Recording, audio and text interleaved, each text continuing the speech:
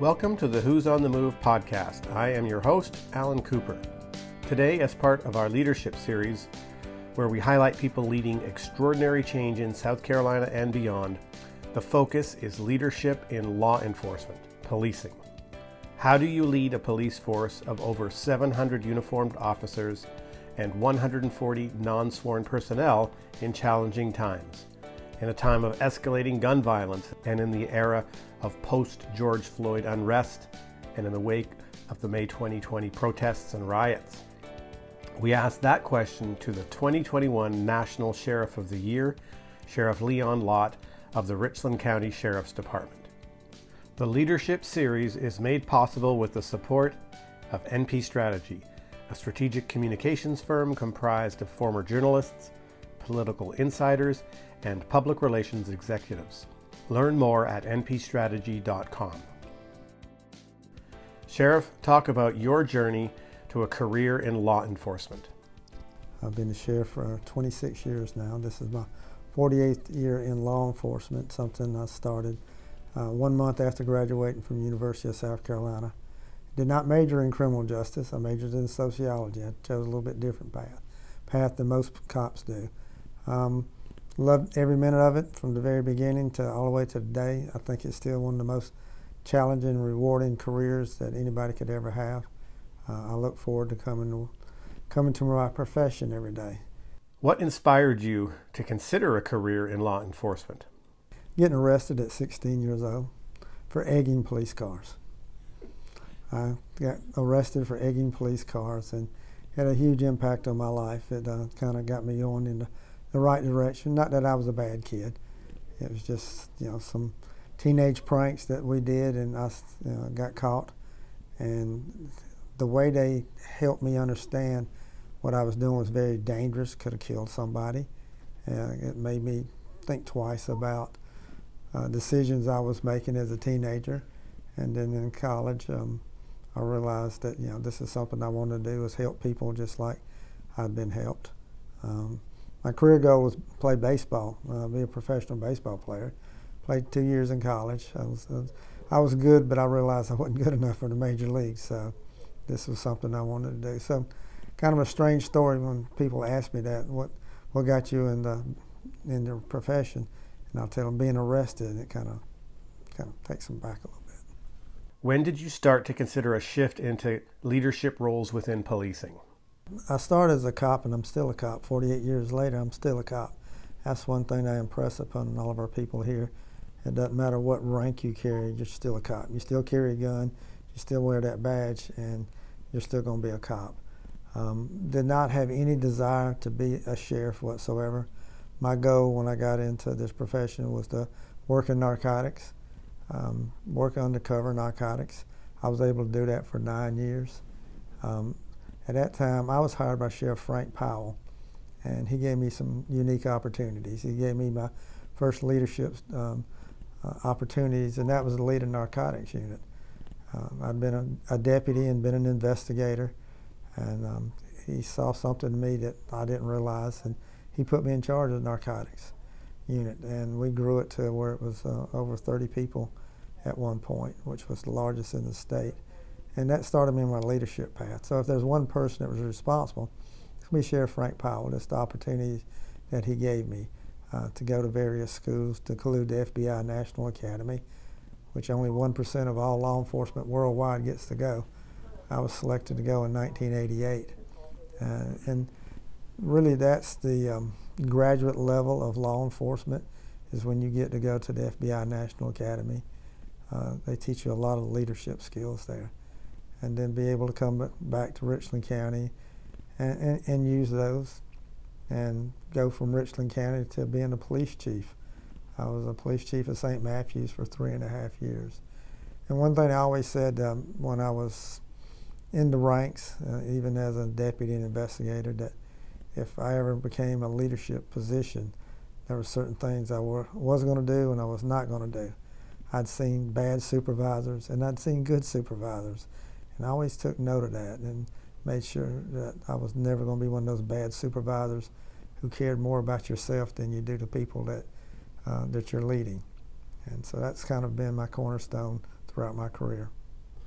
What is the core business of the Richland County Sheriff's Department? Our business is to sell safety. You know, we are a business, and we have our customers. Our customers are the citizens that we serve. And so we have to have a marketing strategy. We have to do everything that any other business has to be successful. And I think a lot of law enforcement agencies don't look at what we're supposed to be doing that way. They think it's just all cops and robbers and going out and locking bad guys up. It's a lot more than that. It's about building relationships with the citizens you serve. It's more about being proactive, which is preventing crime and not just reacting to it. And so our business is to sell safety, make sure our citizens are safe, and you do that by working with the citizens. So we put a lot of emphasis on that. You know, just simple things that you might not realize as part of our marketing strategy is that, you know, we have peace officer on the back of our cars. We have peace officer on the back of our uniforms, changing the image and the narrative of what we do. When we say we're in law enforcement, it really sounds like all you do is enforce the law, which is only a small percentage of what we actually do. Our job is to keep the peace, and you do that many, many ways, and that includes arresting bad guys. There's so many other things that you do that's not arresting people, that you're selling our product, which is safety. I love the Peace Initiative. Tell us more about the origins of that. If you're the disciple of the Bible, it's blessed are the peacemakers, they'll be called the children of God.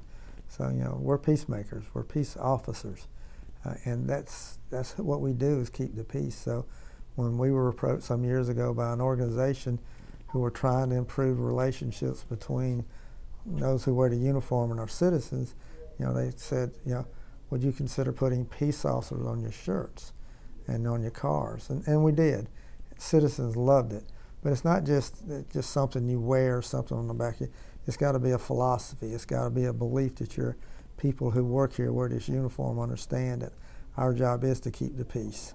So when you're out there visiting a senior citizen and helping them when it's 150 degrees in their house and you get a fan for them, or you're helping a young child make decisions, or building friends with them, you know, that's keeping the peace. It's not locking anybody up. So we were one of the first agencies to do that, and now it's taken off nationwide. It's kind of the catch-all now is what can we do to improve relationships, and people are looking at us and saying, they've been doing this for years. Why don't we do the same thing that they've been doing? And after the George Floyd incident with riots and stuff, you know, everybody wanted to create citizens advisory councils, and they wanted to do more with the community. We've been doing that for years. That's been our foundation that we built starting 26 years ago. That's why we didn't have the problems that you had in other areas, because of the relationships that we had built, running it as a business. You know, I'm the CEO. I'm called a sheriff, but essentially I'm a CEO of a company, and you know, we're selling that product, and we building a good foundation, a good reputation, and that pays off dividends when there's a critical incident. And we saw that with the riots, where we did not have the problems that most areas had, because the people here trusted us, believed in us, wanted to work with us, and that when you have that, you're not going to have the problems. What role does technology play in policing today? This profession is ever evolving. I realized that what we were doing 48 years ago when I started doesn't work today, and we have to change. And everybody resists change, particularly those in police work resist change. We're the opposite. We look for change. We are constantly looking, what can we do different that's going to make us better? We're good, but we just don't sit back. So what are we going to do? We look at technology. We look at what relationships we can build with other people. You know, we reach out. I'm an athlete. I've played sports my whole life and still like to do that. Building relationships with our university, with athletic teams. You know, that's just not just going to a football game or basketball game. That's getting to know the players and letting them know us and building a relationship. These are the leaders of tomorrow, or those who are playing our sports. And you know, they're going to lead communities. So having a better understanding of who we are and the peace officer, what we do, So we've been able to do that over the years. It's every football coach at the University of South Carolina invites me every year to come speak to the team. I've been doing that now for 26 years. The basketball coach, Dawn Staley, and I are personal friends. She loves police work. She has her own uniform. She's a special deputy. She comes ride with a deputy. She don't ride as Coach Dawn Staley, the Hall of Famer and national championship. She's there as a citizen, and she rides and sees the deputies, and she's able to take that back to her players. I'm already scheduled to go speak to the football team.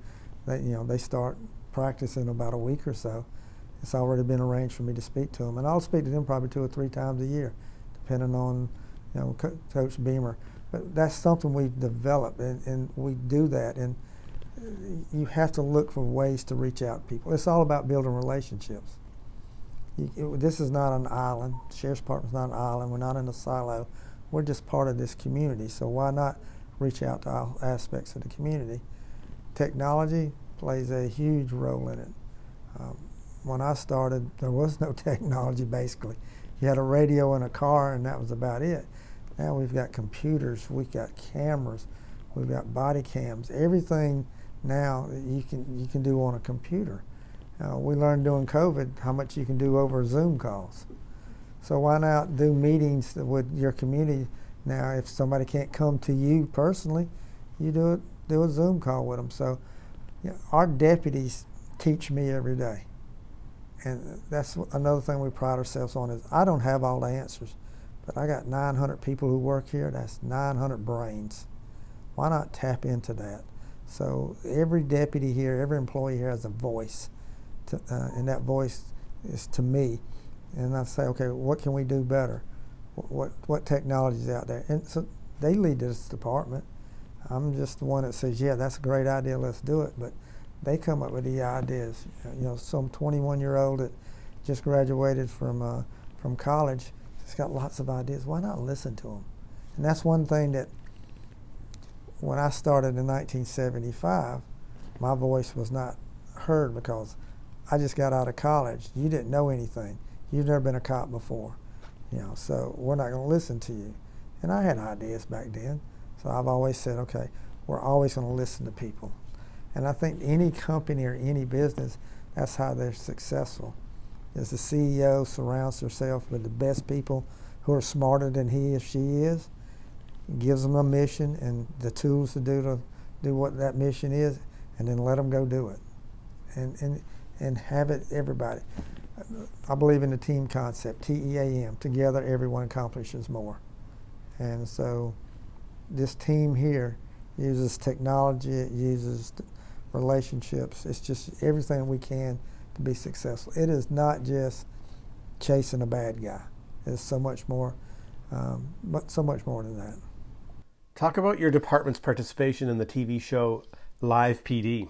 When we talk about technology, we have to use all the means we have to build relationships. And 450,000 people in Richland County, I can't personally talk to all of them. So how do we reach them?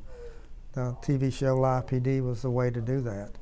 It allowed us to go into people's homes through their TV where they got to know us. It took the uniform off the deputy and let them see that real human person and find out that we're just humans who just happen to wear this uniform. So we use that market to get our message across. Again, selling our message, selling our product, which was safety and building relationships. So we used Live PD. That was the way to do it, and it was very, very successful. And we've taken our ideas, and again, we're not an island. We try to spread it, just like the peace officer and the peace officer promise. We spread that. We were able to do that in Iraq in 2010, during the war on terror. The Iraqi police never had female police officers before. It was something new. We have females here, and we have high-ranking females. So myself and one of my female captains were invited to go to Erbil in Iraq and teach the first class that they wanted to have with female police officers. Their culture there is that a man does not touch a woman unless that's their wife. So their instructors, you can't instruct somebody without showing them and sometimes physically touching them to show them. They didn't do that when we got there. By the time we were leaving, they were doing it. They realized that it was okay. So we helped change that culture a little bit when it came to, their police officers, and they created a police force now of women. It's just women and men. So that was something unique and special that this department was able to go out into the world, somewhere miles away from us, and have an impact on this profession. Sheriff, what are you most proud of in terms of accomplishments at the department? Watching my deputies grow and become chairs, police chiefs, solicitors, heads of higher-ups in FBI, DEA, all these other agencies, watching them grow. To me, that's the greatest accomplishment that you can do, is that somebody helped me climb that ladder of success, and what my job is to reach down and help others climb that ladder. And being here as the sheriff for 26 years, I've watched them come in like I did at 21, not knowing anything, and now they're leading agencies. That's more rewarding than any plaque or trophy or anything that you can ever get. It's just watching somebody succeed. Tell us more about you personally and how you balance the rigors of the job with your personal life and interests. To go back to Sheriff Frank Powell, when I was in charge of narcotics, I thought I could lock up every drug dealer that ever existed, and all I wanted to do was work. And he sat me down one Friday afternoon. He said, there was drug dealers here before you got here. There's going to be drug dealers here when you leave. You go home and take care of your family, spend time. And I've always kept that. And that's kind of my basis, balancing my family, my kids, with the work. This work is important. It's very important. But long after this work's gone, your family's going to be there. So you got to make sure you take care of your family. I love working out, love playing sports. I guess hunting is my, if you want to have a stress release, I don't call it that, I just enjoy that. But my father taught me a long time ago when I first got into hunting and fishing, you don't shoot, you don't kill anything or catch anything unless you're going to eat it. So I'm not a trophy sport hunter. I'm someone who's going to go kill an animal because I'm going to eat that animal. But hunting, but spending time watching my kids and now grandkids play sports, me still playing sports, working out, not just that keeps me going. And finally, Sheriff, when you speak to young people today, what is your main message? Think before you act. Make good decisions. Think of the consequences of what your actions are going to cause. And I think so many young people just react or don't think beyond that moment. And I want them to think. And so I'm press upon them, think about your actions. Think about, is this something that your mama would approve of? And think, do you ever listen to that little voice inside you called your conscience? It doesn't lie to you. It'll tell you that you're doing something wrong, but do you listen to it all the time? So the message is to make good decisions. You got a lot of life in front of you. Don't throw it away in an instant because of anger or greed or anything like that. Think about your decisions. And then when you do stumble and fall, you get back up. Failure is an event, not a person, unless you allow it to define who you are. We're all going to fall. I failed at 16 and got arrested. I didn't let that define me. I learned from it and used that to grow. So life's a roller coaster. You're up and down. And you just got to learn when you're down, that's when you got to work the hardest to get back up.